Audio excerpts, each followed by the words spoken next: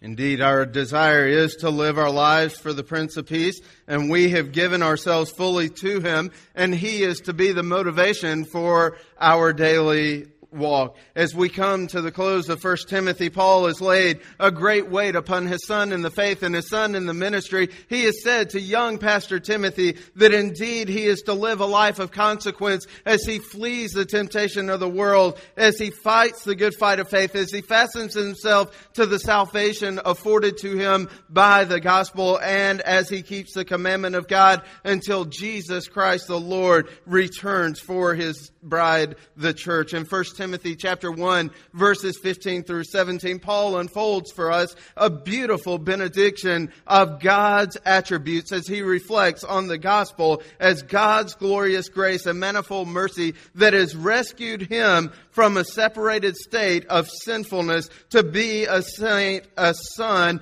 of the Most High. Indeed, if you look there in chapter 1, verses 15 through 17, Paul says this is a trustworthy statement deserving full acceptance that Christ Jesus came into the world to save sinners, among whom I am the foremost of all. Yet for this reason I found mercy, so that in me as the foremost Jesus Christ might demonstrate His perfect patience as an example for those who would believe in Him for eternal life. Now to the King, eternal, immortal, invisible, the only God, be honor and glory forever and ever. Amen. And Paul just opens up his mouth and it just flows. I mean, he's sitting there and he's speaking. And as he speaks to his young disciple, as he speaks to young Timothy, this pastor that is battling in the midst of a difficult situation, he just opens up his mouth and it just flows out of him that God has given His Son, Jesus Christ, to redeem sinners, of whom I am the chief. And I am the foremost example that God is willing to save sinners and make them sons of God, saints of the Most High. Indeed, this is the same God, the eternal God, the immortal God, the invisible God, the only God. And to Him be glory and honor and dominion. Don't you just in that moment feel inadequate? What do you say when you're asked to describe God? What do you say when you are asked to describe the gospel, to tell the story? How can I have a relationship with God? Can you open up your mouth and does it just roll off your tongue?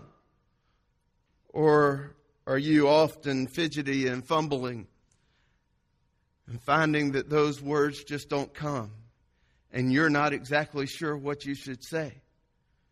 Well, the reality is the character of our sovereign Savior God is the source by which we get the strength to give testimony. And the reality is we ought to be thinking much about Him, who He is and how He works and how He has saved us. We ought to understand that the character and the nature of this sovereign Savior God is the same source of strength and motivation for each and every man, woman, and child of God to flee the temptations of this world, to fight the good fight of faith, to indeed fasten himself or herself to the salvation found in the gospel, and to keep God's commandments until Jesus Christ returns for His glorious bride, the church. That is the source. And understand, it is not yourself and it is not your desires. It is not your will that will hold you fast to God and give you the ability to answer those questions in the midst of the most difficult attacks that come in your life. The strength, the source is God Himself.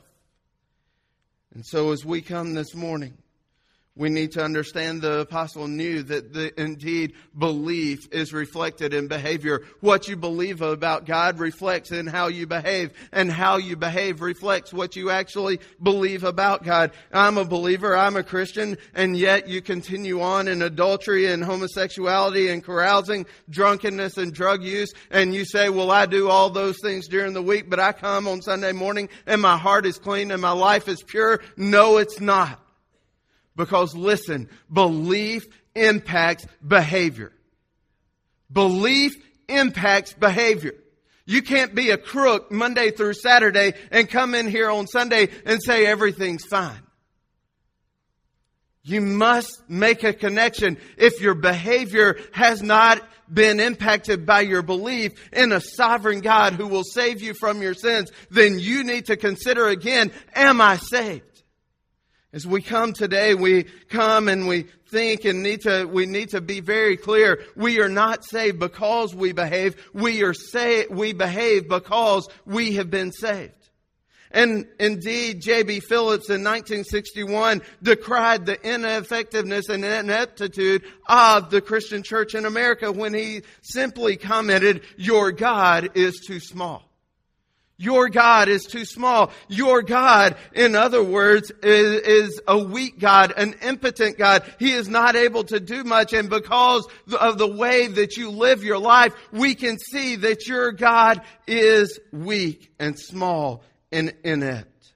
On the other hand, you show me a devoted life, an impactful life, a superior spiritual life, a life of great strength and effective ministry, and I'll show you one who represents a great and living God, a God that is bigger than this world could contain. A.W. Tozer, in his book, Knowledge of the Holy, boldly stated the problem for American Christians when he said, "What comes to our minds when we think about God is the most important thing about us."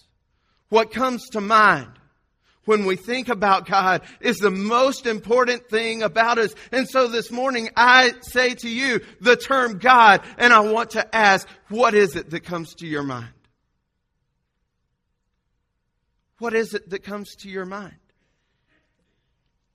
If our minds are filled and flooded with nothing, or nothing but ourselves, then we need to check our hearts and return to God's Word to be filled and flooded with the amazing immensity and the awesome infinity of our great God who has saved us from our sins, is sustaining us in our day-to-day life, and will fully and finally satisfy our souls when He returns in glory to call His church, the bride, to be with Him.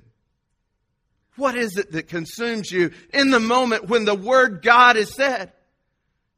Are you filled and flooded with nothing? Or maybe nothing but yourself? Then you need to turn your eyes again to the amazing immensity and the awesome infinity of our great God who has saved us from our sins, who is sustaining us moment by moment, and who will fully and finally satisfy our souls when He comes back. What flows from your lips? What fills your lips and what flows from your life when we talk about God? I want you to grasp this in your mind. It is indeed very important because there is, and there will forever be only one source of strength, only one source of help for the helpless and hope for the hopeless. And that source, that strength, that one being that can satisfy your soul and my soul is God Himself.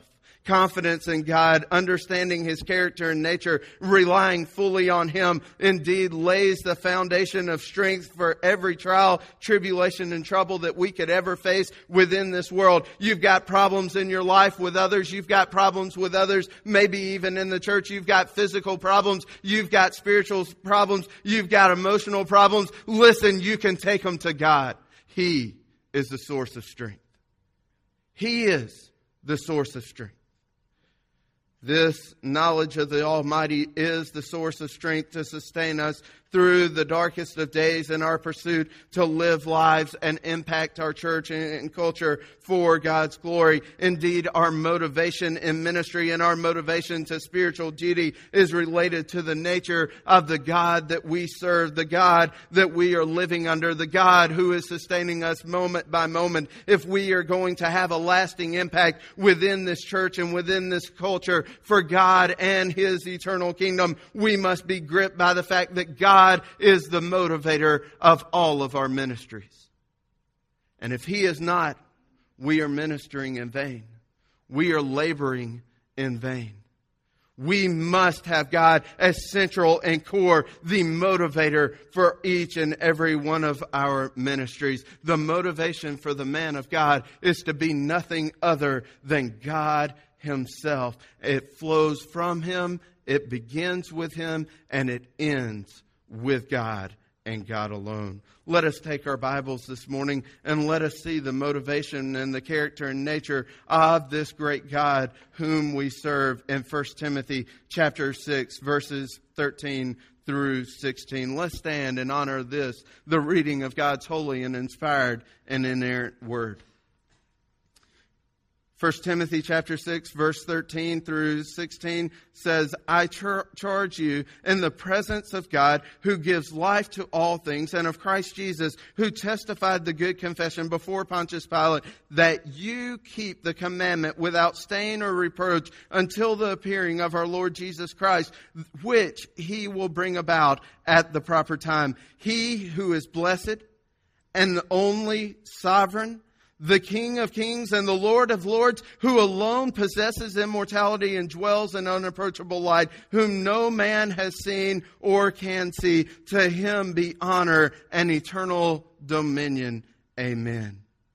He who is blessed and only sovereign, the King of kings and the Lord of lords, who alone possesses immortality and dwells in unapproachable light, whom no man has seen or can ever see. To him be honor and eternal dominion forever. Amen. Father, we thank you now that you are in control, that you are sovereign, that you are supreme. Lord, teach us what that means. And Lord, let us live in that reality day by day. Father, let it flow from our lips and fill our lives so that your glory might go forward in the midst of this world, in the midst of this church, in the midst of this community, so that many might come to know Jesus Christ as Savior and lean upon him as the source of their true salvation. And Father, lean upon you day by day as the source of strength for each and everything that we face. Lord, may you lead us and guide us now. May you direct our paths as we study this, your word. And Father, may your Holy Spirit give us wisdom to understand and apply it into our hearts and lives today, so that we might go out differently than we came in. Father, we ask now that you would speak, Lord, for your servants are listening. Speak, Lord, for your servants are listening. In Jesus' name, amen. In this passage, we see the awareness of God's sovereignty, sovereign supremacy will motivate us to a life of integrity in the ministries he has entrusted to us. The awareness of God's sovereign supremacy will motivate us to a life of integrity in the ministries he has entrusted to us. In other words, when we set about the task of facilitating the flow of the gospel by fulfilling the Great Commission through the making of the disciples in the context of the local church, we are going to be people who know the sovereign supremacy of our great God and testify to it with a life of integrity within the ministries that he has entrusted to us. Paul mentions here God the Father, and he just erupts in praise. It just fills his lips and flows forth into his life as he begins to contemplate the fact that God has set the appointed time and day for Jesus' return. He must lift his voice in praise to God as he thinks on who God is, how he has acted, and what he is going to do. Indeed, each phrase within verses 15 and 16 that describe the nature and character of God expresses the timeless, the transcendent, and the incomparable greatness of our God. And so let us hear and heed the deep and abiding truths of the great God we serve as we lift our hearts in praise to him through our study this morning. As we first come to this passage, we understand that first of all, God is blessed. God is blessed. He who is blessed. That's the title that Paul begins with in this passage. He begins by describing the nature and character of God, but with a term that means happy, content, and fulfilled. Happy, content, and fulfilled.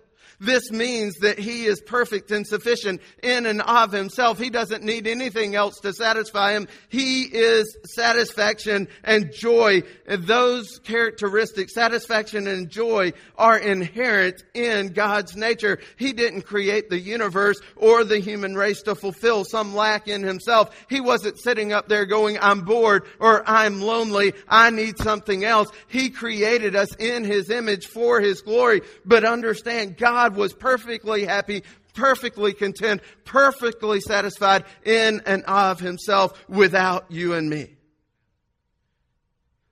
God also, by being blessed is not frustrated or unhappy with the way history is going. Sometimes we think of God when we say, well, you know, He is this or He is that. He's got to be amazingly mad. Indeed, we need to understand God did not set the world in order and step back and say, well, we'll just see how things work out, and I hope they figure out everything on their own. No, God is intricately involved. He is in control. And though Scripture clearly points out and pictures God as displeased with human disobedience and rebellion, nothing we can do can ever disturb the deep, abiding, settled blessedness that God has in and of Himself.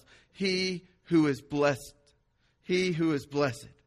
The blessed God is indeed for us the only source of true blessing and joy for His creatures. As Jesus taught in the Beatitudes, we can only know true happiness when we are rightly related to God, who possesses such blessedness infinitely in and of Himself. We may find fleeting happiness in relationships or things of this world. We may look for satisfaction in the stuff of this world, but we can never be fully and finally satisfied by anything within this world. We are only satisfied when we know Him who is the Blessed One. We may indeed see and perceive passing pleasure in art, in beauty, in food, in nature, in marriage, but true and lasting satisfaction can only be found in God and in God Himself, who is blessed. Some of you are looking under every rock, under every crevice. You're looking up and down every dead-end road around Goldsboro, trying to find happiness, trying to find satisfaction, trying to have hope, trying to find joy, and you will never find it. Why? For the same reason when you push back after Thanksgiving dinner and you say what? You say, oh man, I'm so full, I'll never be hungry again, right? What happens 2 hours later while you're watching the football game? Go back and get a turkey sandwich. Why? Because you can't be fully and finally satisfied by the things of this world. The only one who can ever fully and finally satisfy you is the one who is blessed in and of Himself. The one who is the Creator, the mover, the maker of all of creation. The one who knows joy, happiness, and completeness of Himself. Only when we turn to Him by faith and live by faith in Jesus Christ and have a relationship with the one who is blessed can we know blessedness, calmness, and happiness. They can't be swayed. Indeed, those who come to Christ by faith cannot be swayed by the shifting sands of this world, for their faith has been fixed on nothing less than Jesus Christ, the one who is the solid rock. And so we sing that great hymn, my hope is built on nothing less than Jesus' blood and righteousness. I dare not trust the sweetest frame, but wholly lean on Jesus' name. When darkness veils His lovely face, I rest on His unchanging grace. In every high and stormy gale, my anchor holds within the veil. His oath, His covenant, His blood support me in the whelming flood. When all around my soul gives way, He then is all my hope and stay. On Christ the solid rock I stand. All other ground is sinking sand. All other ground is sinking sand. When you need one who is blessed, When you need to know happiness, joy, contentment, satisfaction in and of yourself, outside of yourself, the only place to turn is to the one who is blessed. For no matter what the persecution, opposition, trials, and tribulations of life are within your current experience, the Christian can be at peace. Our peace is not based on our external circumstances within this world, but our peace is based on the eternal assurance that our God is in control.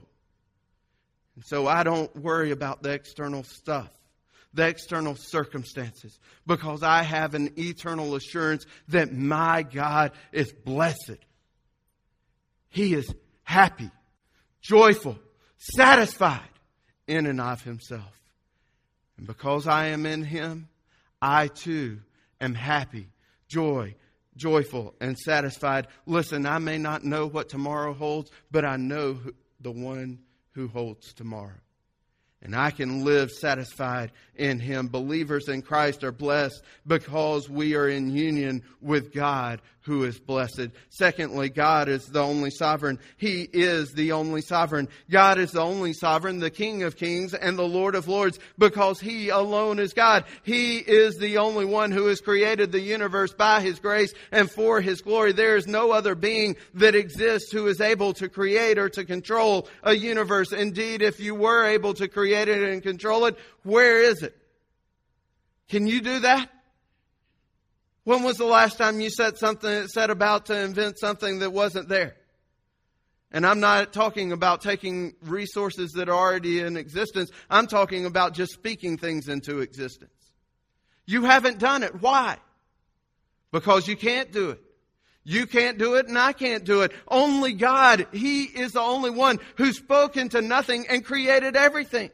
The Greek word here is dunastes, which implies power. It refers to the inherent power of potentates to carry out their plans and their purposes. In other words, these are men who say, I'm going to do this, I'm going to do that, I'm going to, by my power, accomplish my purposes. And yet, Paul is fighting here the thought of emperor worship when he comes and says, our God is the only powerful potentate who can do anything.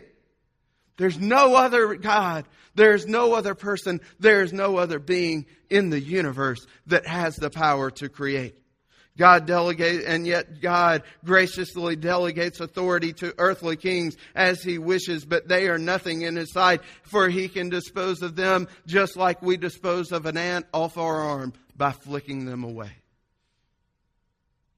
The God who is all powerful is able to control every detail. And so He is the King of those who are kinging, and He is the Lord of those who are lording. We see this in the Old Testament when the proud Nebuchadnezzar ruled over the greatest kingdom on earth. But God humbled him like a beast of the field so that he might learn that the Most High is ruler over the realm of mankind and bestows it on whom He wishes. God is the only sovereign. For when God graciously restored Nebuchadnezzar to his throne, remember what Nebuchadnezzar tells us in Daniel chapter 4, verses 34 and 35. He says, I blessed the Most High and praised and honored Him who lives forever. For His dominion is an everlasting dominion. His kingdom endures from generation to generation. All the inhabitants of the earth are accounted as nothing, but He does according to His will in the host of the heaven and among the inhabitants of the earth. And no one can ward off His hand or say to Him,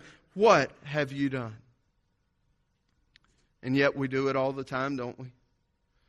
God, I wish my life was different. God, why am I going through these things? God, what in the world are you thinking? Isn't there another way that we can do this? God, why in the world do I have to be in the situation and the circumstance that I am facing? And yet, when we read the words of Scripture and we see that God is sovereign, He is the powerful potentate that acts according to His pleasure and His purposes, we can live confidently saying, you know what? This isn't the way I would have planned it out. This isn't the blueprints I would have gone with. But you know what? God is right on time. He's brought me exactly where I need to be to do exactly what He wants done. As creatures, we can only look to the Creator and only look to the Creator and surrender ourselves to His sovereignty when we humble ourselves under the sovereign hand of Almighty God. Indeed, He is the King of Kings. He is the Lord of Lords. And here in this passage, that title is being ascribed to God the Father, but it is also the title that God the Father ascribes to Jesus Christ, His Son, in His second coming, which proves His deity both in Philippians chapter 2 as well as Revelation chapter 17, 14 and chapter 19 verse 16 in Revelation. That term King of Kings and Lord of Lords is given to Jesus Christ, and so we understand that Jesus Christ indeed is the powerful potentate of the universe. He is God alone, and it would be utter blasphemy for a mere creature to share this exalted title with the only sovereign of the universe. Therefore, any teaching that would ever diminish the supreme sovereignty of the Lord Jesus Christ is from the devil. It is utter heresy, and its goal has always been to overthrow the sovereignty of the triune God that we worship in spirit and in truth. So let me make it very clear to you here today. There is only one power within this world who has created, who is saving, who is sustaining the midst of all of creation, and that is Yahweh the King, that has revealed Himself within the Scriptures of the Old and New Testament. And He is the sovereign God. He is conceived, created, and cares for all of the universe. And in Isaiah chapter 43:13, that same God looks and He says, I act, and who can reverse it? I act, and who can reverse it? Can you reverse the acts of God? See, we like to live like we're in control of all things, don't we? Ladies, go ahead and nod your head like this, because you know you like to make sure that everything is exactly where you planned it, exactly where you purposed it. Understand, when we come to passages like this, we see that indeed we are small. We are seemingly insignificant in the course of things because we don't have control. See, we like to say we're in control until the winter storms hit and confine us to our house. Until the floods come and they sweep away all our stuff. Until the tornadoes come and twist up all of the things that we have claimed control of within this world. And at those moments, when those dark moments of despair come, we are confronted with just how small and just how insignificant we are, because we can't stop any of those things, can we? Only God is in control of those. And we are not sovereign supervisors as we once thought, but rather we are stranded servants that need a sovereign Savior and Sustainer. And understanding and unrelenting faith in the sovereignty of God is one of the most comforting and encouraging doctrines within all the text of Christian Scripture, for it removes anxiety from our lives. It builds our confidence and it stabilizes our shiftiness because we trust in God and not in ourselves. Isaiah 46 verse 11, God simply speaks and says, truly I have spoken, truly I will bring it to pass. I have planned it, surely I will do it. Isn't that great confidence? God says, it's mine. You don't worry about this. I've got it. I have planned it. I have purposed it. I will oversee its completion. What a great and glorious God we serve. Indeed, we do not need to worry about our life. We do not need to compromise our principles. We do not need to equivocate on the gospel. And we do not need to manipulate the minds of men, because God is sovereign. He is in control. Indeed, we understand within this context that God alone is the sovereign. God is the only sovereign, the only self-actor within the universe. Nextly, we see God is the only immortal. Verse 16, he continues, who alone possesses immortality. He alone possesses immortality. The Greek term here is athanasia. That is a term that means no death, literally without death. God was, is, and forever will be. We don't understand that. We can't contemplate that because we are just merely passing through. We are here for a moment. We are but breath. We are but vapor. But God is eternal. In Psalm 36 verse 9, the psalmist says, "For with you is the fountain of life." Isaiah called Yahweh the everlasting God. Moses said of God in Psalm chapter 90 verse 2, "Before the mountains were born, or you gave birth to the earth and world, even from everlasting to everlasting, you are God." Micah chapter 5 verse 2 describes Jesus, the Messiah, as eternal, offering proof of His deity. Jesus said in John chapter 5 verses 21 and 26, "The Father has life in Himself and gives it to whomever He wishes." And Jesus not only said that about the Father, but He claimed that same divinity, that same ability for Himself. We need to understand, we live in a society of proud men. Men who exalt themselves. Men who are always wanting everybody to look at them. I mean, my 7-month-old thinks the world revolves around him. And quite truthfully, at times, we're tempted to let it. We're tempted to let it. But understand, we live in a culture where everybody likes to make things about themselves, to make themselves the center of the universe. And we tend to think that somehow we give ourselves value, we give ourselves meaning, and even at times we can bring ourselves to think that we give ourselves life. But the reality is that's not true. For indeed, man will face his Maker, the one who has given life to all things, and He will have to answer. Have you ever heard anybody in our culture ever say, "Well, I'm just too young to die"? You ever thought about that for any length of time? I mean, I remember the stupid things that I did as a young man. I mean, I would go into great detail, but I'll just gloss over them at this point so that none of you young men will ever go out and do them. But understand, I mean, I remember jumping off of waterfalls, picking up rattlesnakes. Yes, not very smart. Don't go do it.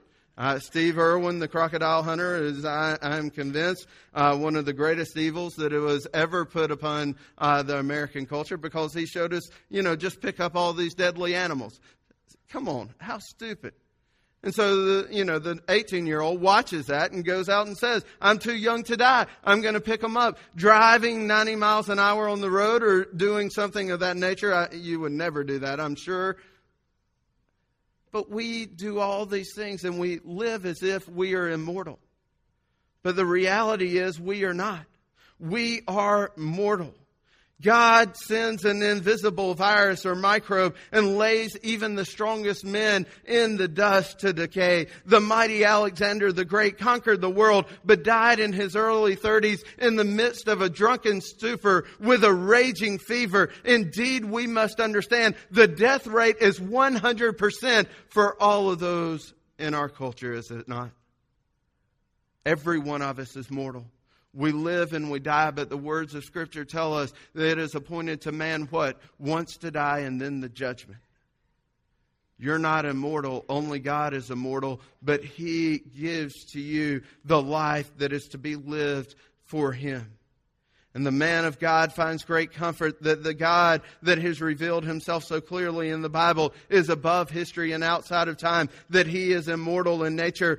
For no matter what happens in the Christian's temporary and fleeting life here within this world, the eternal, the deathless one is there to support him, to bring him to Himself. Only God is immortal, and only God can sustain those who are living in the midst of this mortal life. So we come to the final point. God is unapproachable in holiness. God is unapproachable in holiness. It says He dwells in unapproachable light, whom no man has seen or can ever see. This refers to the splendor of God's inherent glory, and especially to His unapproachable holiness.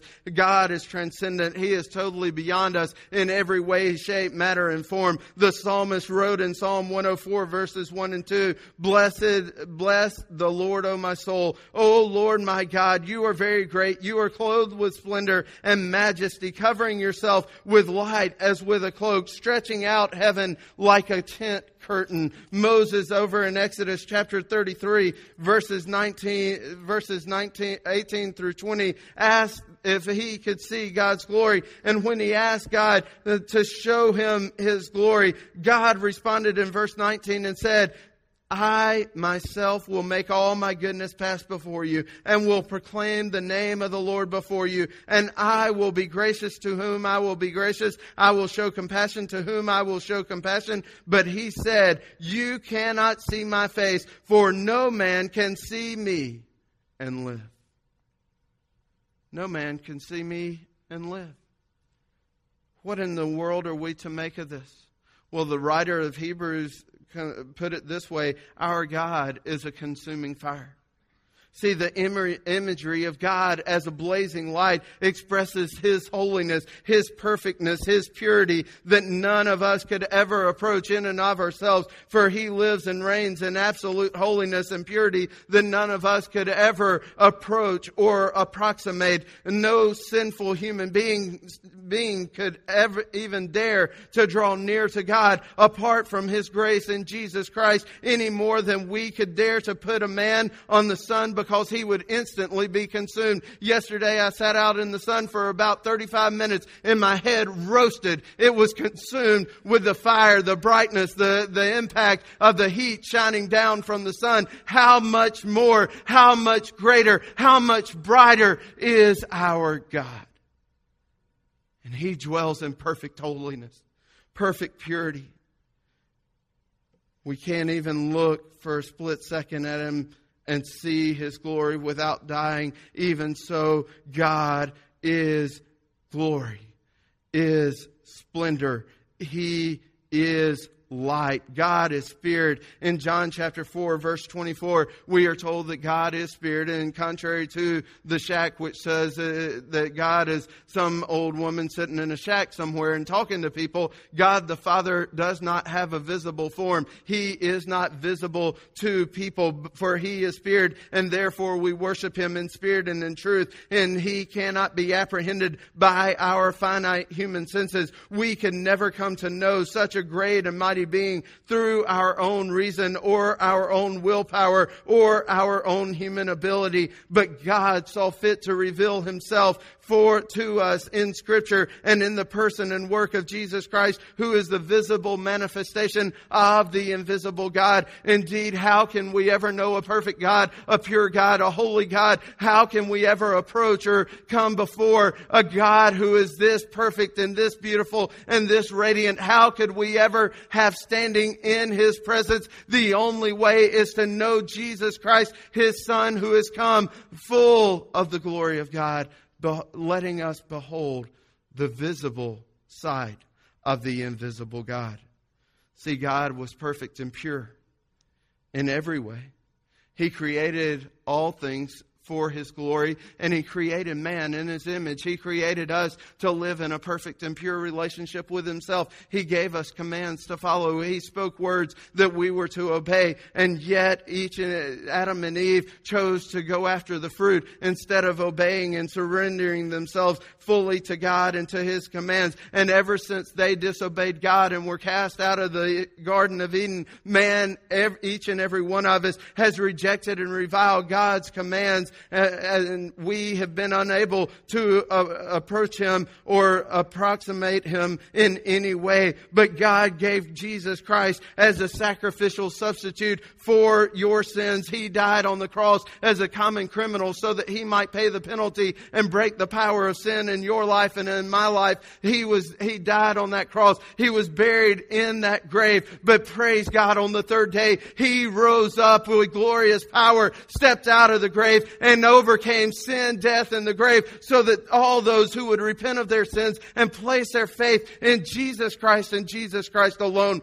then would be sons and daughters of the Most High, who would be able to approach God because they are now righteous in Jesus Christ. He made Him who knew no sin be sin for you, so that you and I in Him might be the righteousness of God. And that's the gospel. God is holy. We are not. Because we are not, there must be something done to make us holy. What God has done is what you and I can never do. He gave His Son to fulfill completely the requirements of the law. And then He laid down His life as a sacrificial substitute in your place and in my place, so that we, if we would repent of our sins and place our faith in Him, might become sons and daughters of the Most High. Listen, we can't even come to know this sovereign, immortal, unapproachably holy God and invisible God unless the Lord Jesus Himself reveals God to us. And because He has come and done that, we praise God with the same words that Paul did. To Him be honor. To Him be eternal dominion. Amen. Indeed, if we maintain an awareness of the sovereign supremacy of our God, we can also maintain our integrity as men and women of God, even when we face the darkest days of despair and difficulties, even when our lives are filled with trials, tribulations, and troubles. God is able to fill our lips and to flow through our lives if we will give Him all control of ourselves. What comes to mind when we think about God is the most important thing about us? What is it that comes to your mind? Who is God to you?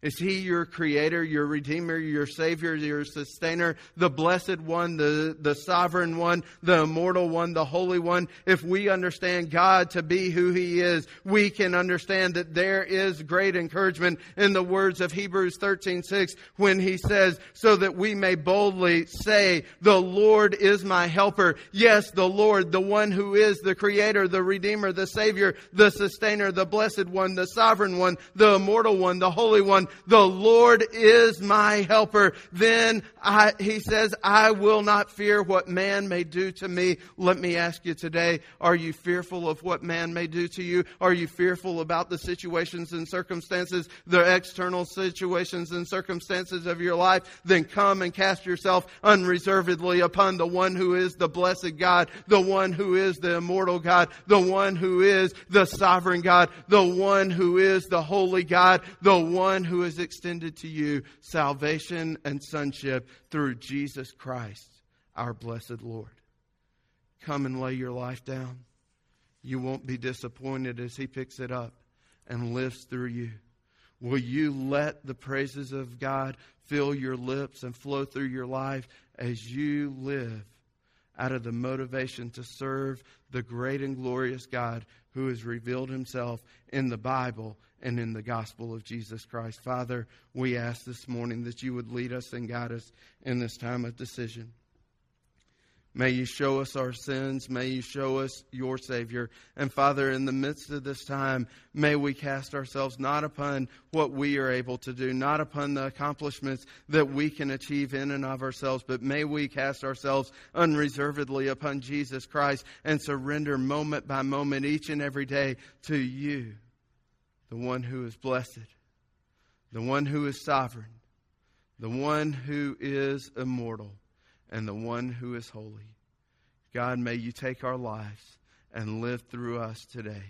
In Jesus' name, amen. So we come to our time of decision.